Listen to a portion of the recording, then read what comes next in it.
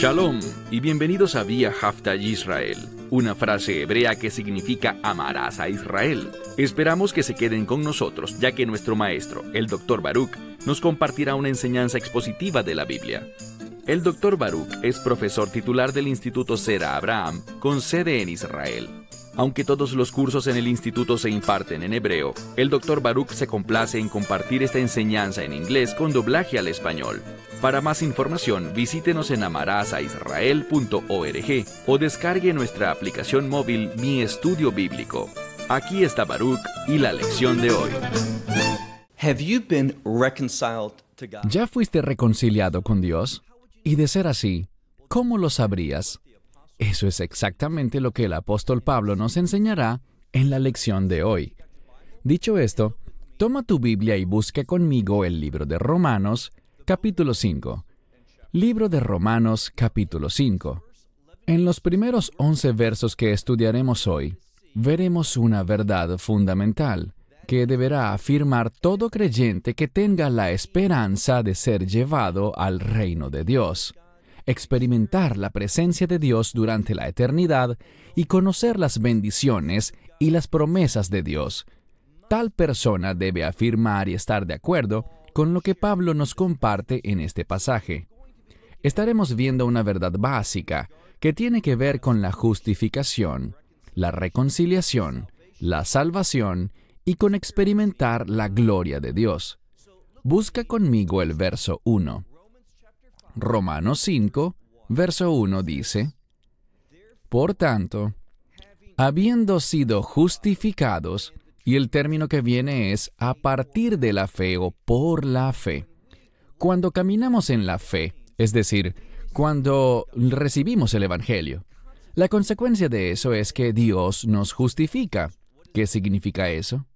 Que Dios se encarga del problema del pecado desde la perspectiva del reino. Dios se encarga del pecado en forma perfecta. Este queda perdonado. Luego hablaremos de cuál es el elemento que hace eso posible de parte de Dios, pero Él resuelve el problema de nuestro pecado, de modo que Dios no ve el pecado en nuestra vida, sino que ve la justicia misma de su Hijo. Y eso nos da seguridad. Sigamos leyendo. Por tanto, habiendo sido justificados por la fe, paz. Y esto aquí tiene un énfasis, paz, es decir, esa intimidad, esa relación eterna de pacto con Dios, ha sido establecida por la fe en la obra del Mesías.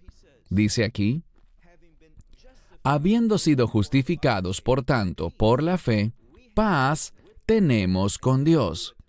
Y no lo hicimos por nosotros mismos. Al comienzo de este verso, la frase habiendo sido justificados está en voz pasiva, es decir, que no nos justificamos a nosotros mismos, sino que recibimos esa justificación de otra fuente. Y solo hay una fuente de justificación: el Mesías. Él es el Redentor, el Justificador, el Salvador. Sin Él no hay esperanza. Solo había una manera de que se produjera la justificación, y era a través de la cruz.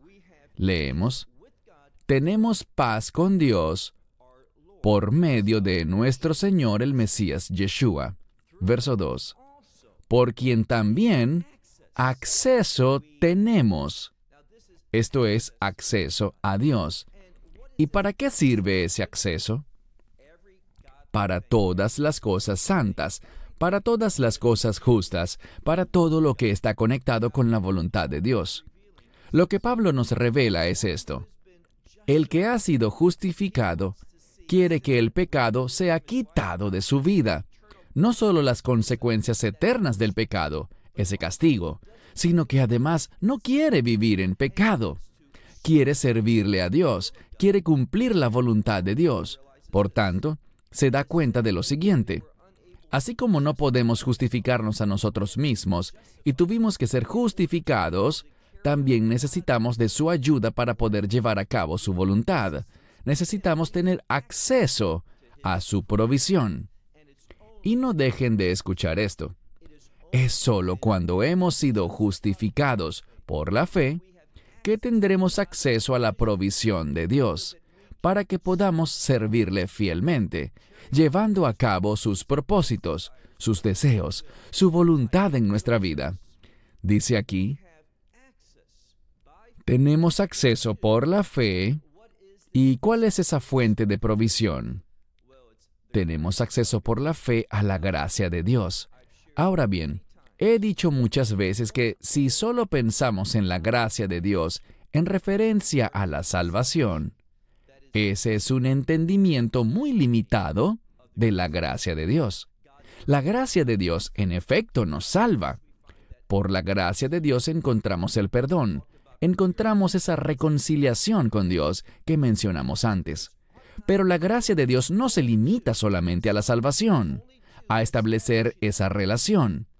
La gracia de Dios, a medida que obra en nuestra vida, nos moverá, nos impulsará a hacer la voluntad de Dios.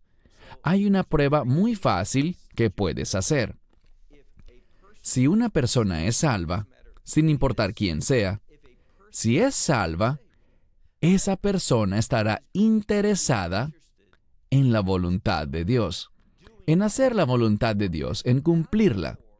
No para salvarse, sino porque ya es salva, porque conoce la bondad de Dios, sabe que la voluntad de Dios es el mejor plan para nuestra vida, así que estará comprometida con eso y la gracia de Dios hará posible que lo realice.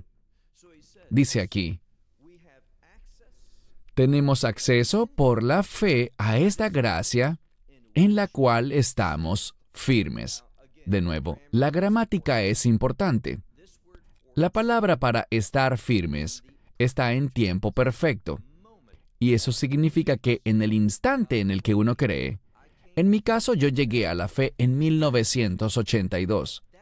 En ese instante en el que empecé a creer, estuve firme ante Dios de una manera en que Dios puede recibirme. Y eso es cierto ahora, muchos años después, y seguirá siendo cierto para siempre. Esa gracia es suficiente para toda la eternidad. Por esta gracia, dice él, estamos firmes, y también por esta confianza y porque sabemos el resultado de la voluntad de Dios, dice aquí, también nos gloriamos en la esperanza. Esta es una palabra importante. En estos primeros 11 versos del capítulo 5 que estamos estudiando, vemos muchos términos teológicos. Justificación, gracia. También veremos el término reconciliación. Y ahora estamos viendo esta maravillosa palabra, esperanza. Quiero recordarles algo nuevamente. La esperanza nunca está basada en deseos que se originan en el ser humano. Es decir, yo deseo y quiero esto, y ahora lo presentaré ante Dios para ver si Él me lo otorga. Eso es inútil. Así no es como actúa o se comporta alguien que camina en la fe. Vemos que la esperanza está conectada con las promesas de Dios. ¿En qué puedo basar mi esperanza? ¿De qué puedo tener una expectativa segura? De que Dios, mientras yo me mueva conforme a sus propósitos, a su plan, mientras yo camine en su voluntad, debido a que estoy en la voluntad de Dios, puedo tener la expectativa de ver cumplidas las promesas de Dios, lo que Dios ha dicho que hará en la vida de un creyente. Y vean a dónde nos lleva esto. Sigamos leyendo el texto. Dice, tenemos acceso por la fe a la gracia de Dios por la cual estamos firmes y nos gloriamos en la esperanza, y aquí está la esperanza de la gloria de Dios. Cuando hablamos de la gloria de Dios, ¿qué cosa nos debería venir a la mente? Una cosa que debe venirnos a la mente es esta, su reino. Si leemos, por ejemplo, el capítulo 14 del libro de Zacarías, vemos que habla del reino de Dios y menciona que habrá una luz. En muchas Biblias no se menciona el adjetivo que describe a este tipo de luz. Es una luz única, y esa luz es la gloria de Dios. De modo que existe una relación estrecha, una fuerte conexión entre el reino de Dios y la manifestación de su gloria. La gloria de Dios es vista en su presencia y sabemos algo. En ese pasaje de Zacarías 14 dice que Dios será único, que su nombre será único, y esta es la clave. Tú y yo, los que seremos parte de su reino, reconoceremos a Dios. Eso significa que lo experimentaremos a Él, que estaremos en su presencia, y su presencia es un lugar glorioso donde habitar. A esto se refería Pablo. Pasemos ahora al verso 3. Dice, pero no solo, y la implicación es, no solo en las cosas que hemos estudiado, esa maravillosa reconciliación, haber sido justificados por la fe en la gracia de Dios, tener acceso a la provisión misma de Dios, a su poder, conocer la perspectiva de Dios, todo eso que Él promete. Sigamos leyendo el verso 3. No solo, y la implicación es esto, no solo esto, pero sino que también nos gloriamos, y esto es algo en lo que tal vez tú y yo no nos gloriamos. ¿Qué es eso? Dice, no solo en eso, pero también, o podemos traducirlo como, más bien, en cambio, en las tribulaciones. Y la frase en las tribulaciones está en plural. Sabemos algo. Alguien que se ha reconciliado con Dios se convierte en un amigo de Dios. Y cuando tenemos amistad con Dios, he aquí lo que nos enseña Juan en la primera de Juan. Nos convertiremos en enemigos del mundo. Por tanto, como el mundo no quiere el reino de Dios, el mundo no quiere los cambios que Dios considera que son buenos. Por eso habrá conflicto y pasaremos por tribulaciones. Hay un pasaje muy importante, está en el libro de Hechos, capítulo 14, específicamente en el verso 22. Este habla de los creyentes, que nosotros vamos a entrar al reino de Dios, y dice que es preciso, es necesario que a través de mucha tribulación entremos al reino de Dios. Ahora, el hecho de pasar por esa tribulación no nos otorga méritos, no es necesario para ganarnos la salvación. Eso sería una total herejía. Esto simplemente nos dice que antes de que se establezca el reino, habrá una gran persecución contra los creyentes y que vamos a pasar por tribulación. Dense cuenta de que nunca se nos prometió que no íbamos a sufrir por la persecución y la tribulación. Lo que se nos ha prometido es lo siguiente, y lo veremos pronto, casi al final de la lección de hoy. Se nos ha prometido que no experimentaremos la ira de Dios. Veamos la Escritura, dice, pero también nos gloriamos en las tribulaciones. ¿Por qué? Sabiendo, y esta es una palabra relacionada con las experiencias, sabiendo que la tribulación, persistencia, produce. Nosotros lo diríamos en otro orden, y en muchas Biblias aparece así, produce persistencia. Esa persistencia, esa perseverancia de mantenernos en la voluntad de Dios a pesar de lo que estemos sufriendo. Pero el orden es distinto en el texto griego. Aparece persistencia antes de la palabra produce. Así que sabemos, por lo que dice él, que la tribulación, persistencia produce. Y la persistencia es buena. ¿Por qué? Porque estamos hablando de un proceso. Y no solo dice eso. Pasemos ahora al verso 4. Pero la persistencia, y la implicación por el verso anterior, es que también produce algo. También tiene un efecto, un resultado. ¿Cuál será? Bien, en muchas Biblias sale como carácter, pero este es el problema. Literalmente, esta palabra es de donde se deriva el término documento en español. En griego, documentar tiene que ver con el concepto de probar, de prueba, y lo que dice es lo siguiente. Cuando persistimos en medio de las tribulaciones, cuando persistimos fielmente, consistentemente, caminando en la voluntad de Dios a pesar de lo que estamos viviendo, ese hecho documenta nuestra fe. Ante Dios No, lo documenta ante los demás. En otras palabras, Él está explicando cómo esa perseverancia nos da un testimonio. Y luego dice, pero esta perseverancia y esta prueba, esta evidencia de nuestra fe, también está la implicación de que produce algo. Y la palabra que sigue la mencionamos hace unos minutos. Produce esperanza. Una esperanza que es vista y es testificada. ¿A qué me refiero con eso? Se trata de lo siguiente. Cuando alguien te ve, y es el testimonio lo que es tan fundamental aquí, cuando alguien ve que estás perseverando, soportando la persecución, sufriendo la tribulación, caminando fielmente con Dios, se van a preguntar, ¿por qué hace eso? Y la razón es que cuando alguien persevera y mantiene el rumbo, es porque quiere alcanzar el objetivo, llegar a su destino, desea llegar allí. ¿Por qué? Esa persona tiene ese deseo y está dispuesta a persistir, a sufrir, a hacer lo que sea necesario para llegar a ese lugar. Y eso testifica ante los demás cuán maravillosos son los planes de Dios para el futuro, los planes de su reino para su pueblo. Es un testimonio. Sigamos leyendo. Verso 5. Y la esperanza no es algo que vaya a hacernos sentir avergonzados. ¿Por qué?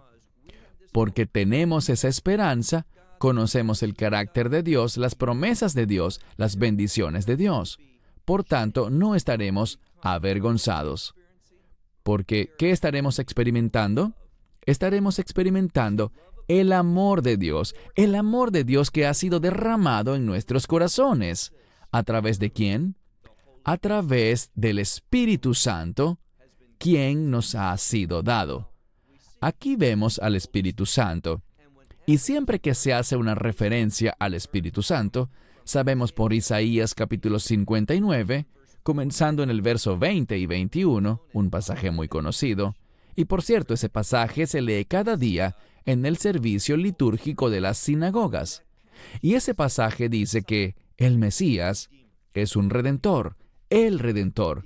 Él va a redimirnos y como resultado de esa redención tendremos una relación de pacto eterno con Dios.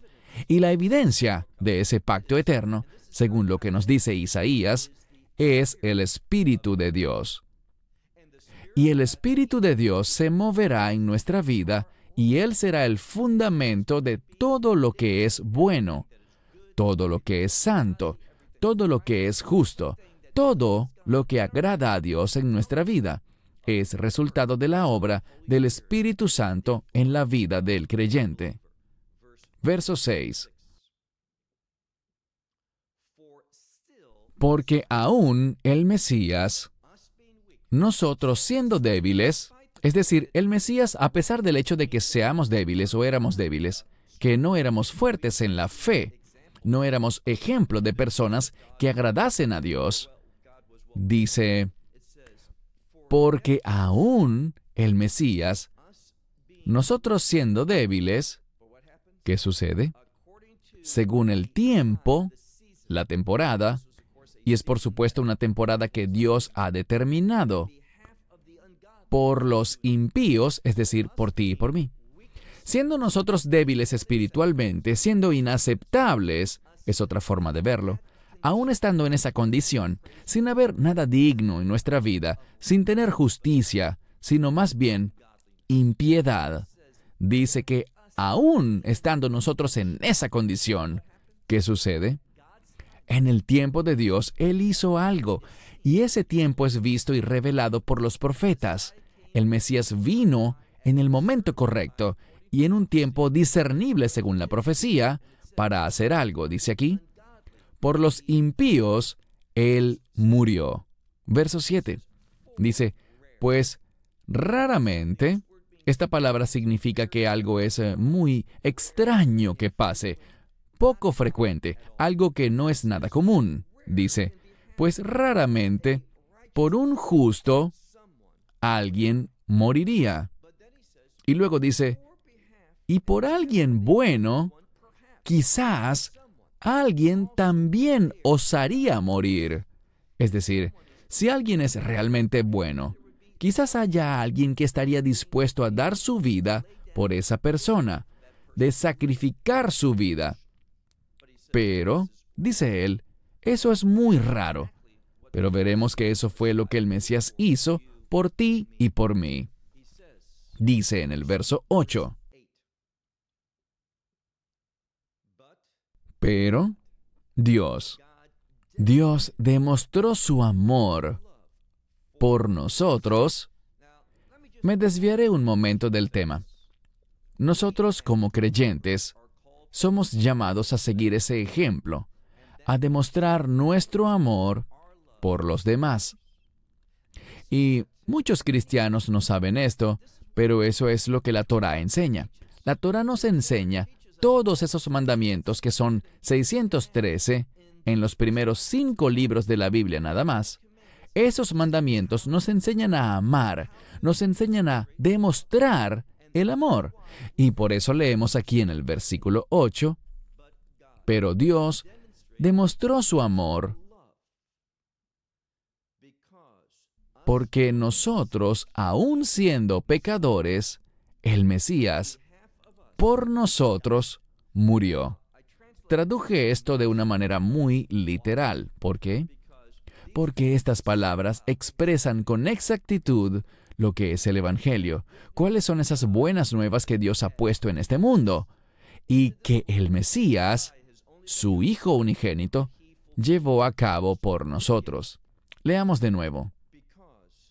Porque Dios, y es el Dios, como dice aquí, el único Dios, demostró su amor por nosotros. Porque aun siendo pecadores, y eso somos tú y yo, aun siendo pecadores, el Mesías por nosotros murió. Verso 9.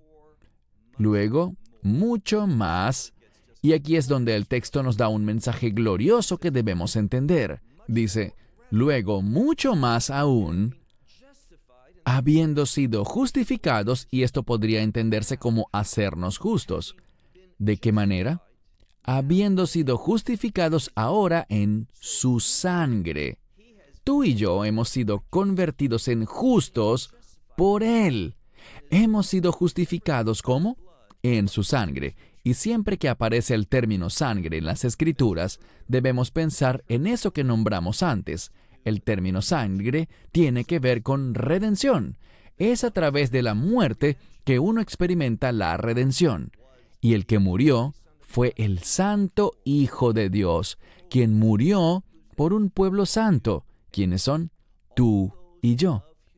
Todos los seres humanos que son lo bastante humildes y lo bastante sabios para confesar que hemos pecado, que no merecemos la gloria de Dios, que nosotros necesitamos y dependemos totalmente de la misericordia de Dios, que necesitamos recibir la gracia de Dios. Y como lo aprendimos en el capítulo 4, según la verdad de la Torá que se halla en el libro de Génesis, la única forma de recibir y tener acceso a la gracia de Dios que justifica, que reconcilia, que salva, que redime, la única forma es por la fe. Eso lo aprendimos en el capítulo 4 con la vida de Abraham. Sigamos leyendo. Dice, ahora, habiendo sido justificados por su sangre, y dice, también siendo salvos, es decir, todas estas cosas no las hacemos nosotros, sino que las recibimos. Está en voz pasiva. Es solo por la fe. La fe es la causa, y cuando tenemos fe en lo que el Mesías hizo, en esa obra en la cual derramó su sangre, en ese derramamiento de sangre que redime y produce justificación. Esa misma palabra puede entenderse en un sentido más preciso como ser convertidos en justos ante los ojos de Dios. Y dice aquí, habiendo sido salvos a través de Él, a través de su obra, ¿de qué? De la ira. Y la implicación es de la ira de Dios. Este pasaje es muy claro. No somos salvos de la tribulación. No somos salvos del sufrimiento terrenal, de la persecución del enemigo. Todo lo contrario. Según lo que hemos aprendido, se supone que seamos personas que se gloríen, que alaben a Dios, que se regocijen ante el sufrimiento por ser perseguidos a causa de nuestra fe. Como dice la Escritura, tengan por sumo gozo cuando sufran a causa de la justicia. Tenemos un llamado. Dice en otra parte de las Escrituras que Pablo le escribió a Timoteo que ese sufrimiento es la razón por la cual Dios nos dio la gracia. No solo la gracia que salva, sino la gracia que nos impulsa hacia la voluntad de Dios, que nos hace persistir, como ya dijimos. Así que la promesa que tenemos es que hemos sido salvos a través de Él, de su obra en la cruz, hemos sido salvos de la ira. Verso 10. Dice, porque si siendo enemigos fuimos reconciliados con Dios por su muerte, la muerte de su Hijo, mucho más, ahora Él nos dirá una verdad maravillosa. Dice, pues si siendo enemigos de Dios fuimos reconciliados con Él a través de su muerte, la muerte de su Hijo, mucho más, estando reconciliados, dice Él, sí, fuimos reconciliados, es decir, esa relación sanó, pero dice, también siendo salvos en su vida. ¿A qué se refiere? Casi todos los comentaristas dicen que ser salvos por su vida se refiere a su resurrección.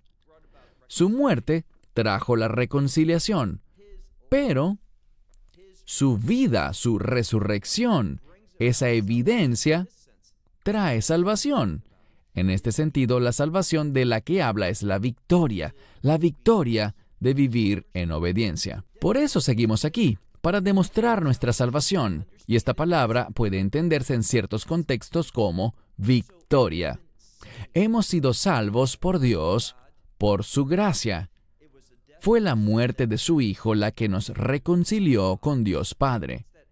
Pero es la resurrección la que testifica sobre victoria. La resurrección siempre apunta a la victoria. Ahora leamos el último verso de hoy, el 11. Pero no solo, es decir, no solo estas cosas maravillosas, sino también nos gloriamos en Dios por nuestro Señor el Mesías Yeshua, pues por Él ahora hemos recibido. Y es con esto que Él quiere que nos quedemos. Hemos recibido la reconciliación. Y hay que recalcar que esta es una verdad fundamental. Fuimos reconciliados con Dios. Somos su pueblo. Él prometió que nunca nos dejará ni nos abandonará. Y esas son las buenas noticias del Evangelio. Alabado sea Dios. Shalom desde Israel. Esperamos que te hayas edificado con el mensaje de hoy y lo compartas con otros. Te invitamos a seguir nuestros estudios cada semana por este canal y por el portal de YouTube de Amarás a Israel. También puedes descargar nuestra aplicación móvil gratuita, Mi Estudio Bíblico. Finalmente, para obtener más información sobre nosotros, visita nuestra web amarasaisrael.org, donde encontrarás otras conferencias de Baruch en audio, video y texto. Hasta el próximo programa. Que el Señor te bendiga en Yeshua HaMashiach, Jesús el Mesías, mientras caminas con Él. Shalom desde Israel.